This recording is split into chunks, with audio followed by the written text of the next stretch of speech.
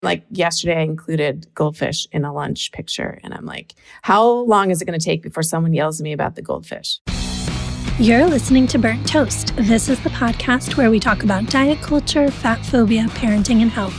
I'm Virginia Soul-Smith, and I also write the Burnt Toast newsletter. Today, I am chatting with fan favorite and my best friend, Amy Palangian. Amy is the creator of Yummy Toddler Food, the blog, and on Instagram and TikTok, as we'll talk about.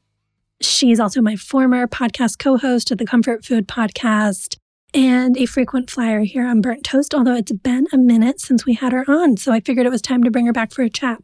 And we were having a really interesting conversation one day about the business of food blogging and specifically kid food blogging and the line she walks in trying to present realistic, relatable content, but also have people be aware that this is a business and this is how she makes a living and have that labor be somewhat visible. And it just struck me that, you know what, no one's ever asked Mark Bittman or insert any other male food writer here if they are making a living at the recipes they write, if that is a business. We know and understand it. But when women do it, and especially when moms do it, we act like they're just doing it for fun on Instagram and that it's not work. So I think it's a really interesting conversation that gets into that discussion and also broader themes about how we make domestic work visible and what happens when we do that. And we also talk a little bit about maintaining mom friendships, which is another favorite topic. So here is Amy, but first a quick break. Okay, it's time to read another one of your lovely notes. This is a review posted on Apple Podcasts by Chelsea. Chelsea writes, such a great podcast. Virginia Soul-Smith is a much-needed voice. She uncovers the myths of weight stigma and diet culture. I look forward to this podcast every week. Thank you, Chelsea. That means so much. I also look forward to this podcast every week, by which I mean recording it and then listening to the episode edits. But yeah, I love making it. It really means a lot that you guys are responding to it. So please continue to tell me what you think of the show. You can leave a rating and review in your podcast player, which really helps folks find it. You can also post a comment on the episode transcript at virginiasoulsmith.substack.com. And if you want even more Burnt Toast, consider subscribing to the Burnt Toast newsletter.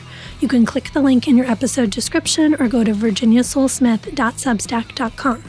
It's just $5 a month or $50 for the year. You also get full access to the Burnt Toast newsletter, which includes reported essays and my monthly Ask Virginia column. And you will become a part of the Burnt Toast community with commenting privileges and our super awesome Friday thread discussions. So go to virginiasoulsmith.substack.com to learn more.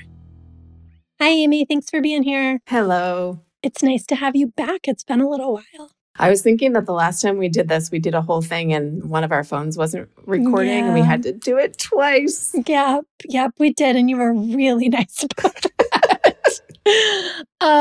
We will not do that today, I don't think.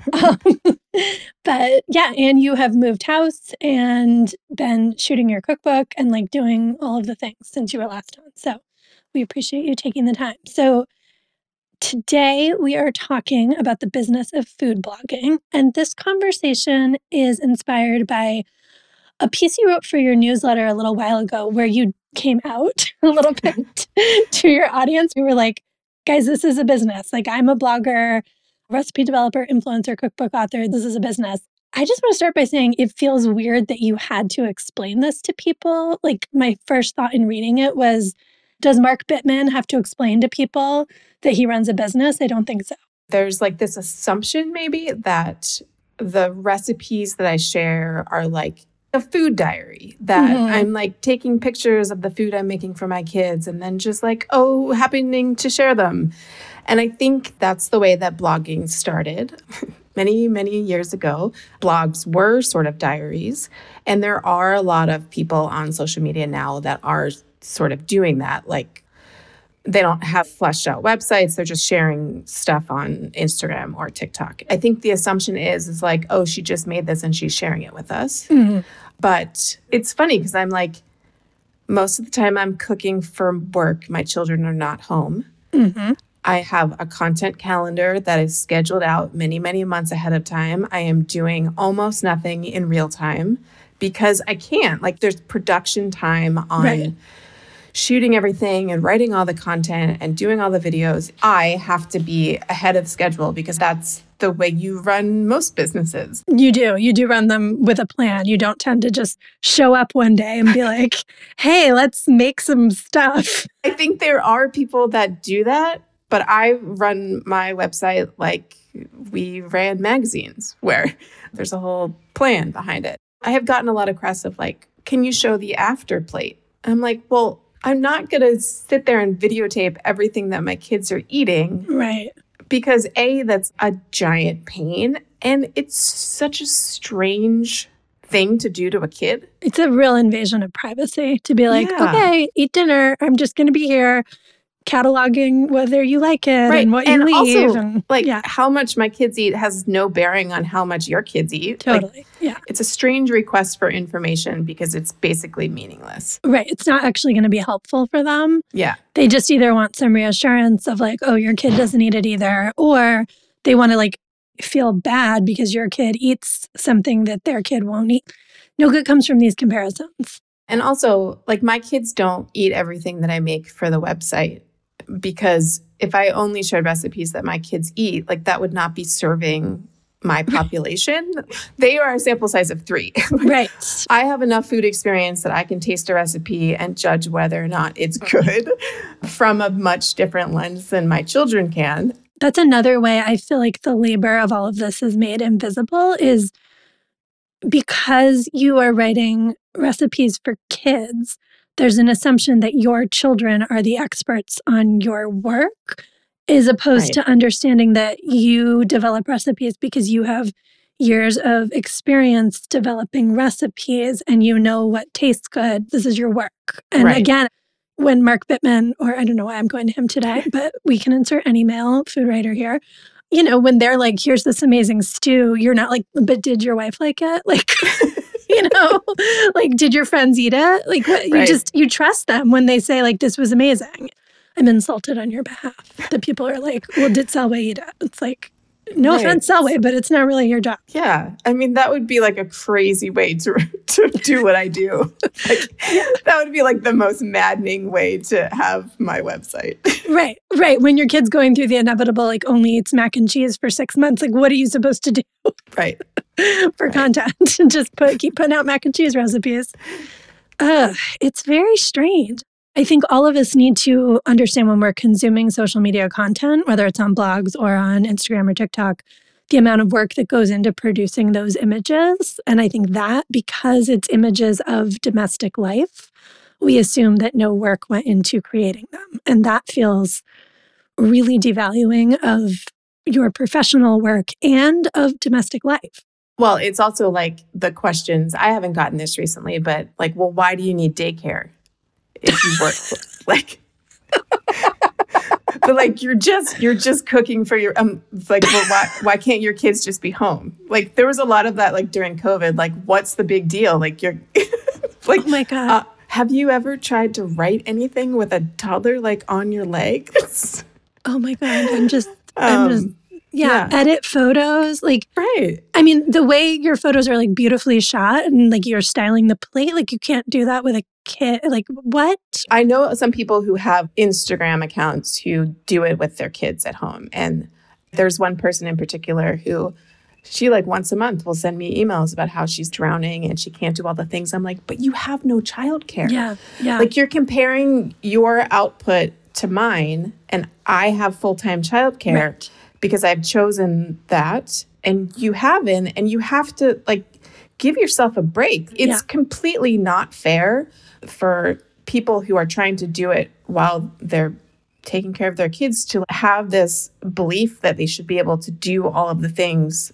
It's all very muddy. Yeah, and I think that's an example of the way these myths get perpetuated on Instagram, both by the creators of the content and the viewers of the content. I'm not surprised someone thinks they can get into this work without needing childcare because that's an image that gets sold. Like, you are very transparent about having childcare, but that's not everybody. Like, there's plenty of influencers who aren't thanking the nanny or the daycare center or whatever and are sort of letting you believe that it's all happening with their kids in tow. And so then that sets women up to fail because it's just not reality. Or you see like someone on TikTok who's making an income by just like posting videos dancing with their babies. Mm-hmm. And you're like, well, I should be able to do that. I mean, TikTok in particular, because it pays people once you have a certain number of followers, like it's really changed what's possible. But I still feel like the assumption that you should be able to do all the things is just really murky.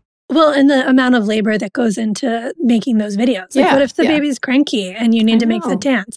You know, I mean, there's just so many X factors. We're supposed to watch that video and think that she just happened to catch this totally charming moment with her child. Right. But in fact, she like learned a dance routine and figured out how to do it with the music and then edited it afterwards and planned what she was going to wear. And right. It's a lot. It's a lot of production. Okay. So for the most part, I try to let my kids eat without being videotaped.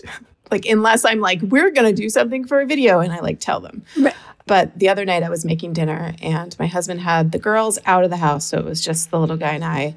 And I had made some roasted carrots while the rest of dinner was cooking. And I honestly and truly do not know what made me start filming it. There was nothing about me that was camera ready. I just was like in whatever clothes I was wearing. My hair is kind of a mess. And I started filming it. And it turned into this, like it actually was real. I edited part of it for length because it would have been too long. But I like put the carrots down. I asked Selway if he wanted them. We went through this whole thing where I made the wrong carrots because I cut them into sticks versus circles.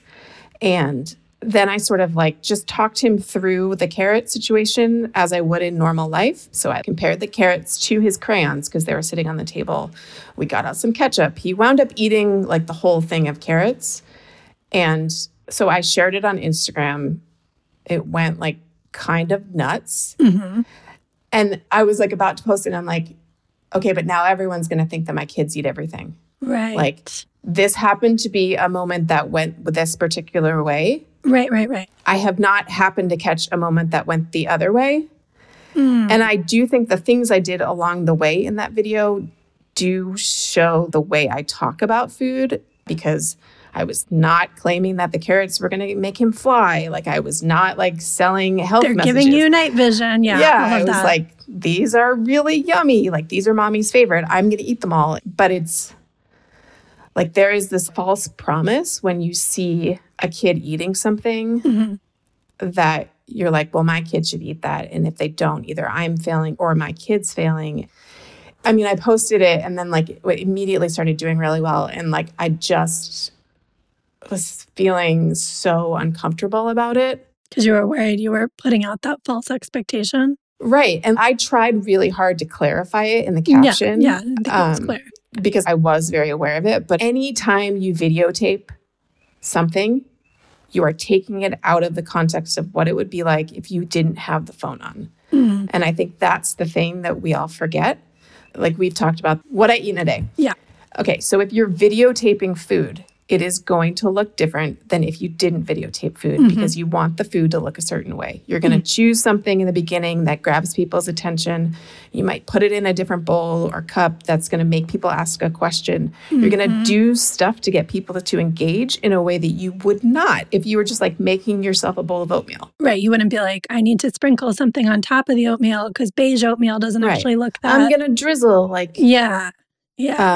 All of that is manufactured. Yeah. And so I think it's really, really hard to remember that when you're looking at videos of food, that there were lots of decisions that were made because people are going to be looking at it that are just a few steps away from like real. Yeah. And the experience of eating right. it. I am curious to hear more about like what motivated you to start filming. Because I was thinking about like, does this line ever get blurry for you? Like, does it feel hard to just be making dinner for your family and not with one part of your brain thinking like, is there content here? Or have you sort of felt like there's times where you're very clear on like, this is work and this is just dinner? I think I go through periods that are better than others. It comes and goes.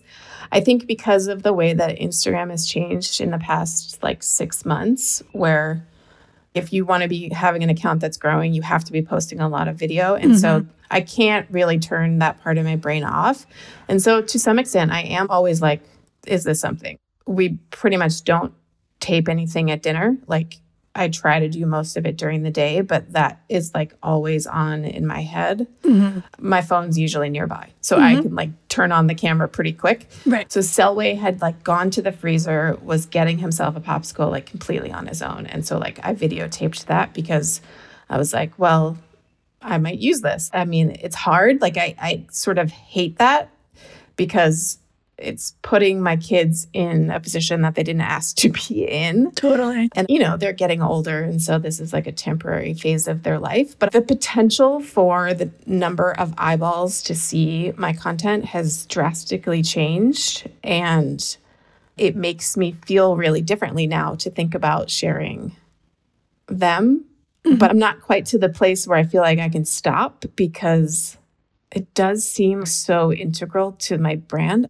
But it's like I posted that carrot video on TikTok like an hour ago. I do not have a lot of TikTok followers, and like 30,000 people have already seen it. Damn it. Yeah, I'm like, that's you kind of wanted to not do well, so you can be like, well, that I don't do that anymore. And like my husband and I were having, and this is going to sound weird, but we were having a conversation the other day about like when we go out in public, like we live in a populated area enough where like I've run into people in the grocery store who recognize me. Mm-hmm. And like when you have strangers recognizing your kids, it's like, this that's a little weird. It's weird. I don't have a good answer for that. And I don't feel like I can really turn off that part of my brain. And I find it to be incredibly difficult to take days off. Yes. Because of the nature of all of how connected this all is to my business. Totally. That makes sense. I will say when we were together back in March and we went to Target, I think me and our friend Kate were really hoping we'd be in an Amy reel because you were shooting and then you didn't make a Target reel. And, you know, there went my influencer dreams, but whatever. I bought a really cute fleece. I feel like the people needed to know, but even, you know, what I'm doing on a very different scale than you, I relate to that sense of like, what do I want to be sharing, you know? And it is true. When I put personal stuff on Instagram, of course, people want to see your life. They want to engage in that way. And finding that line and constantly redrawing that line is so exhausting and hard to do. And and it makes sense that it's kind of always changing too as your kids get older and their needs change. But I think you do draw some really nice boundaries around their privacy. Like I think not showing their after plates is a really good, clear, bright line you can have because nobody needs to judge how much your kids do and don't eat. Let's talk a little more broadly about how the misunderstanding about the business of making food content plays into diet culture standards. I think those What I Eat in a Day videos are such a good example. I was thinking about a reel I saw Cassie Ho do. She's Blogilates, so she's a fitness influencer and, you know, she's a diet influencer straight up. And she had a reel where she started by showing like a beautiful shot of her protein pancakes covered in blueberries with the syrup dripping down them. And it was like, sometimes I eat like this. And then the shot changes and it's her eating canned chicken, plain out of the can, and lettuce out of a bag of salad. And she's like, and some days I eat like this. And her message with the video, which I will link to, was that you don't have to always be sort of pulling off this beautifully produced meal. Like she was trying to show that the pancakes are fake and manufactured. But in her case, she chose. Well, when you strip away what makes the pancakes pretty, it turns out she's just eating canned chicken and lettuce because she's living on a really sad, restrictive diet. Yeah. And so it was very revealing in a way that I don't think she intended, because it was showing that in a lot of this content, this clean eating content, and the What I Eat in a Day content, we're making food look pretty to make up for the fact that it's not very filling or satisfying, which is obviously very different from your recipes, which are delicious and not diet culture content. Well, I think the main thing is that with the assumption that all the food I'm making is food that my kids are eating, like there's like 99% of what my kids eat that nobody ever sees. And so I'm not like taking videos of them eating their goldfish for snack because like there's nothing Like that's nothing to see there. Just right, goldfish. like, it looks the same in my house as yours. Yeah. It's like, I wish my kids ate like your kids eat. I'm like, well, I think they probably do. I wish I was the type of mom as you, or like as good of a mom as you. I'm like, this is my job. Right. And like, why are we measuring people's quality as a mom by the food they serve? I know. Like, it's a little more than that. Yeah. Not to reduce what you do, but like, Yeah. that isn't your mom work. That's your business. That's Right. not what you do as a mom. I think in kids' food, particularly, the thing where it intersects with diet culture is the types of food that we're deciding to show, or the types of food that we now expect kids to eat, like which type of crackers you use. Like yesterday, I included goldfish in a lunch picture. And I'm like, how long is it going to take before someone yells at me about the goldfish? Mm-hmm. And it's making those choices. There's a lot of behind the scenes thinking that goes along with that. And so I think you really have to try really hard to not be sending those messages. It's hard too, because it's like you have to decide if you're up for the goldfish fight. Right. But if you don't include the goldfish, then you're upholding the standard you don't agree with. Right. Sort of inadvertently, because people are like, well, she's a pretty lady with a kid food account. So I'm assuming that comes with all of this stuff about, Right. you know, the good and bad foods and all of that. Here's another example. So I do a lot of content on storing produce or making your produce last longer, or like freezing things. And I have like 6 reusable stasher bags. They're like the fancy silicone ones that come in colors. I typically use those in videos because they look nice. They are expensive. Like, I'm not going to lie, like the big ones are like $30 a piece. Oh, wow. I got them for free. Mm-hmm. And again, like I have 6 of them. I do not have like a whole stash of them. Like you literally see the same ones. But a lot of people are like calling me out for using something that's expensive. And I'm like, if I showed a regular Ziploc bag, there would be a cascade of people complaining about the plastic. Mm-hmm. So like, which is better? But it's You like, can't win. You right. can't But win. I do think the like showing like the reusable fancy eco one is also like perpetuating the feeling that like you have to use this. Mm-hmm. And that like your freezer should be pretty this way. Yeah. Or that this is the only safe option. Oh, interesting. Because I did have a whole DM with someone where she was like, I'm trying to switch to all glass and silicone for my freezer because I need it to be safe for my baby. And then I have to explain like which plastic is actually problematic, what not to put in plastic, and then all the ways you can use plastic. Mm-hmm. But like, you know, there's the assumptions that are being drawn from those visuals that that's tricky. Yeah, that is really tricky. I also wanted to talk about, I think putting goldfish in the lunch is a great example. I cheer whenever you do it. I cheer whenever you put more than 3 M&Ms in something, as you know. We texted about it. But I also loved your banana sushi reel. I wanted to talk about that, where you were like, here's this adorable toddler lunch of banana sushi, and this is not how your kid will eat it. Like, that was so refreshing. Okay, so banana sushi is where you like put peanut butter or another nut or seed butter on tortilla. You put a banana in the middle, you roll it up and slice it. So they look sort of like spirals. They don't, they're cute.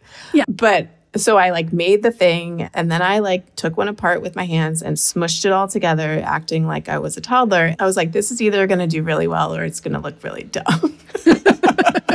And it did really well. And I think it's helpful for people to see like, I'm going to make this thing for my kid and they're going to rip it to shreds and maybe eat it. Because kids are really tactile. And I did not want to make that video and be like, this is an amazing toddler lunch, like, and then just sort of leave it at that. Like, I felt like there is no way I could give that to any of my children and they would actually just put it in their mouth. Right, right. I've made the spirals. I've done peanut butter and jelly that way or something, and then watched my children unravel it all. And I'm like, why are you monsters? I know. You're like, why didn't I just make a regular sandwich?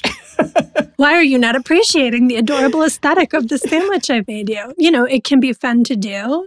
Occasionally, it has delighted my children when I've made stuff in shapes. I do have some of those little Japanese sandwich cutters that make them in shapes. And my younger one went through a phase where she was enchanted. And then they started coming back not eaten in the lunchbox. And I was like, well, back to regular peanut butter and jelly for you, kid. I'm not going into any extra trouble here. But it does seem really challenging to talk about that honestly with your audience, especially because I feel like influencers are under a lot of pressure to seem, quote, authentic, right? And often that version of authenticity is like not authentic. And yeah, it's like so manufactured. it's often like the sort of like, Mama, I see you, showing the chaos without being like, if we had a better society, this would not be so hard. Like continuing to sort of perpetuate the expectation that, of course, motherhood is so hard and you're crumbling all the time without directing the anger that we should have about that. Yeah, I'm trying like when I can, especially with voiceovers, to like be more realistic. Mm-hmm. But you have to do it on purpose. Like this is the other thing. I really have to be intentional or when I'm videotaping something, but it's a little bit against what you would think you need to be doing. There's someone that I follow, Sarah Crawford. She has, her accounts are Broma Bakery. And this is so interesting. So she does all baking. She makes a giant mess. And I'm like, at what point did she realize that that was her thing? Because I doubt if she didn't have her camera on that she would be like playing it up that much. Oh, interesting. Do you think she's making it messier than it has to be? I think she might be. Sarah, we want to know. DM us. She is very good at social media. Like she has a whole like program that she sells. Like she's very good at it. But I feel like that's a thing that she's decided that she's doing, which like kudos to her for figuring it out. But also like it's maybe not real. I don't know. God, it's like none of it's real. It's so fascinating. I feel like the takeaway for those of us who just consume this content is just like keep the lack of reality in mind all the time. I don't know what shifted where I always knew when I got Bon Appetit magazine or I was reading Real Simple magazine last night, I know none of that is real, right? Like, and maybe that's because I worked in magazines and I saw what went into photo shoots. But I also think you kind of knew that it was not, maybe you didn't know all the tricks that they used to make the food look perfect, but you certainly knew that that was not.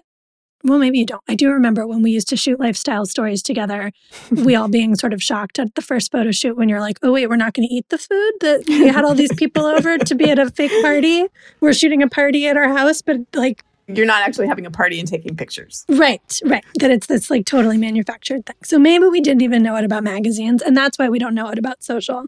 But I do think we even more don't know it about social. We expect that we are seeing what people are really cooking and eating to feed themselves. And it creates these unrealistic standards for those of us watching, and it devalues the work that content creators like you are doing. So, well, I think it also is giving us completely unrealistic expectations for what we should be making and feeding our families. Like family dinner should look like a photo shoot every day. Or you should have the baby who is like stuffing all the food into their mouths happily. There's so much comparison that comes out of it that I think really is problematic. It's hard to remember to run it through the filter of your own life. Yeah, agreed. All right. Well, we also had a request from folks on Instagram to talk about maintaining mom friendships, which I think is a lovely topic. Amy and I have been best friends since, how old were we? 22? 23? I think you were 23. We were babies, is the point. Babies. Maybe I was 23 and you were 22. So it's almost 20 years of being friends now.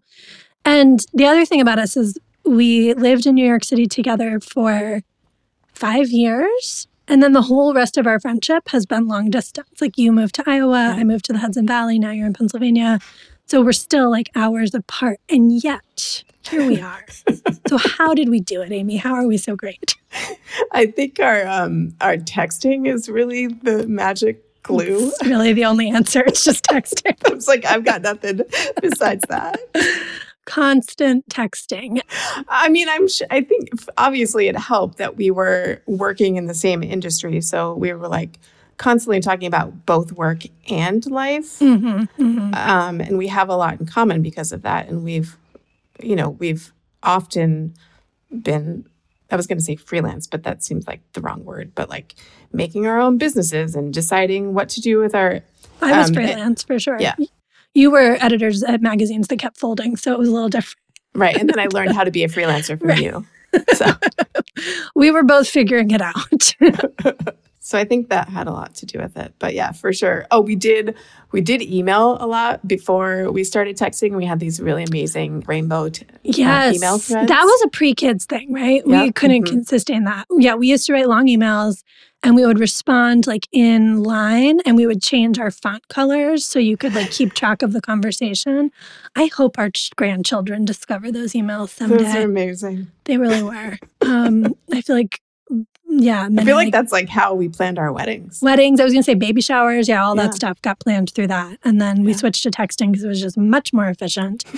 It also helps, I think, we're on similar sleep schedules. So we're both awake early in the morning. You are one of the there's like you and 2 other people I can text at 5 a.m. and fully expect a response. And who won't text me at 10 p.m. because then I'll lose track of the text because I'm asleep. So, yeah.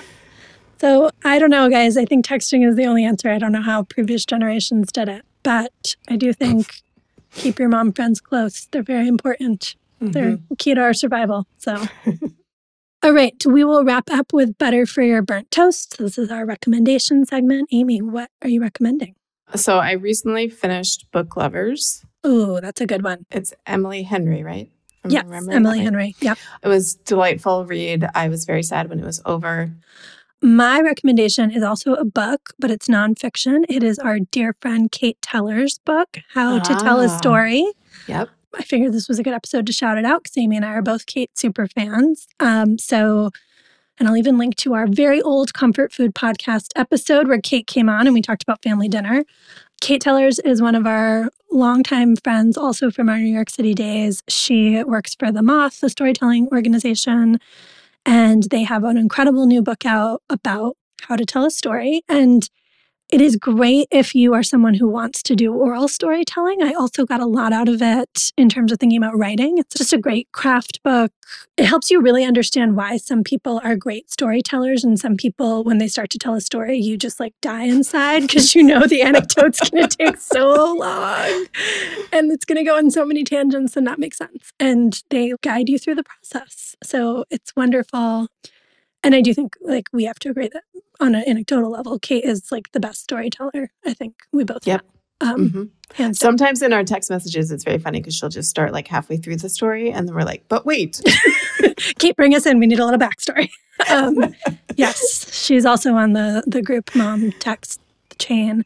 And we are regularly brought into car trouble or various shenanigans. It's great. So the book is excellent, and she's not the only author. There's 5 co-authors, and they all do a really great job. So I recommend that if you are interested in working on your writing game or your storytelling game, or just want to learn more about how stories get made.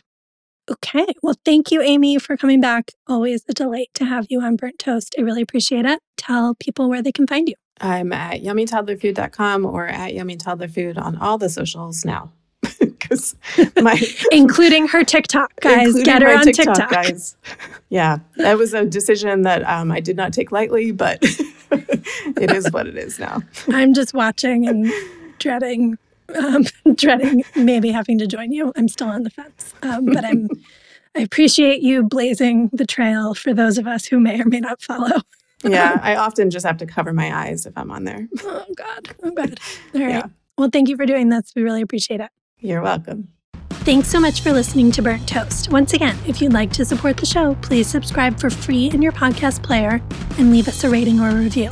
And tell a friend, maybe a mom friend, about this episode. And consider a paid subscription to the Burnt Toast newsletter. It's just $5 per month or $50 for the year. You get a ton of cool perks, and you keep this an ad and sponsor-free space.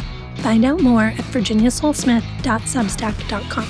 The Burnt Toast podcast is produced and hosted by me, Virginia Soul Smith. You can follow me on Instagram and Twitter at _Soulsmith. Our transcripts are edited and formatted by Corinne Fay, who runs at Sell Trade Plus, an Instagram account where you can buy and sell plus-size clothing. The Burnt Toast logo is by Deanna Lipp. Our theme music is by Jeff Bailey and Chris Maxwell, and Tommy Heron is our audio engineer. Thanks for listening and supporting independent, anti-diet journalism.